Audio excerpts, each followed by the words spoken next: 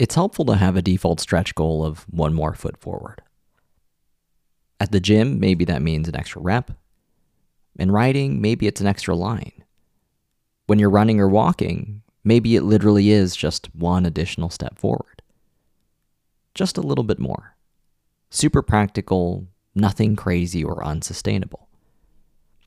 Best case, that extra step feels so easy that you realize you are capable of doing more, and you make way more progress some days.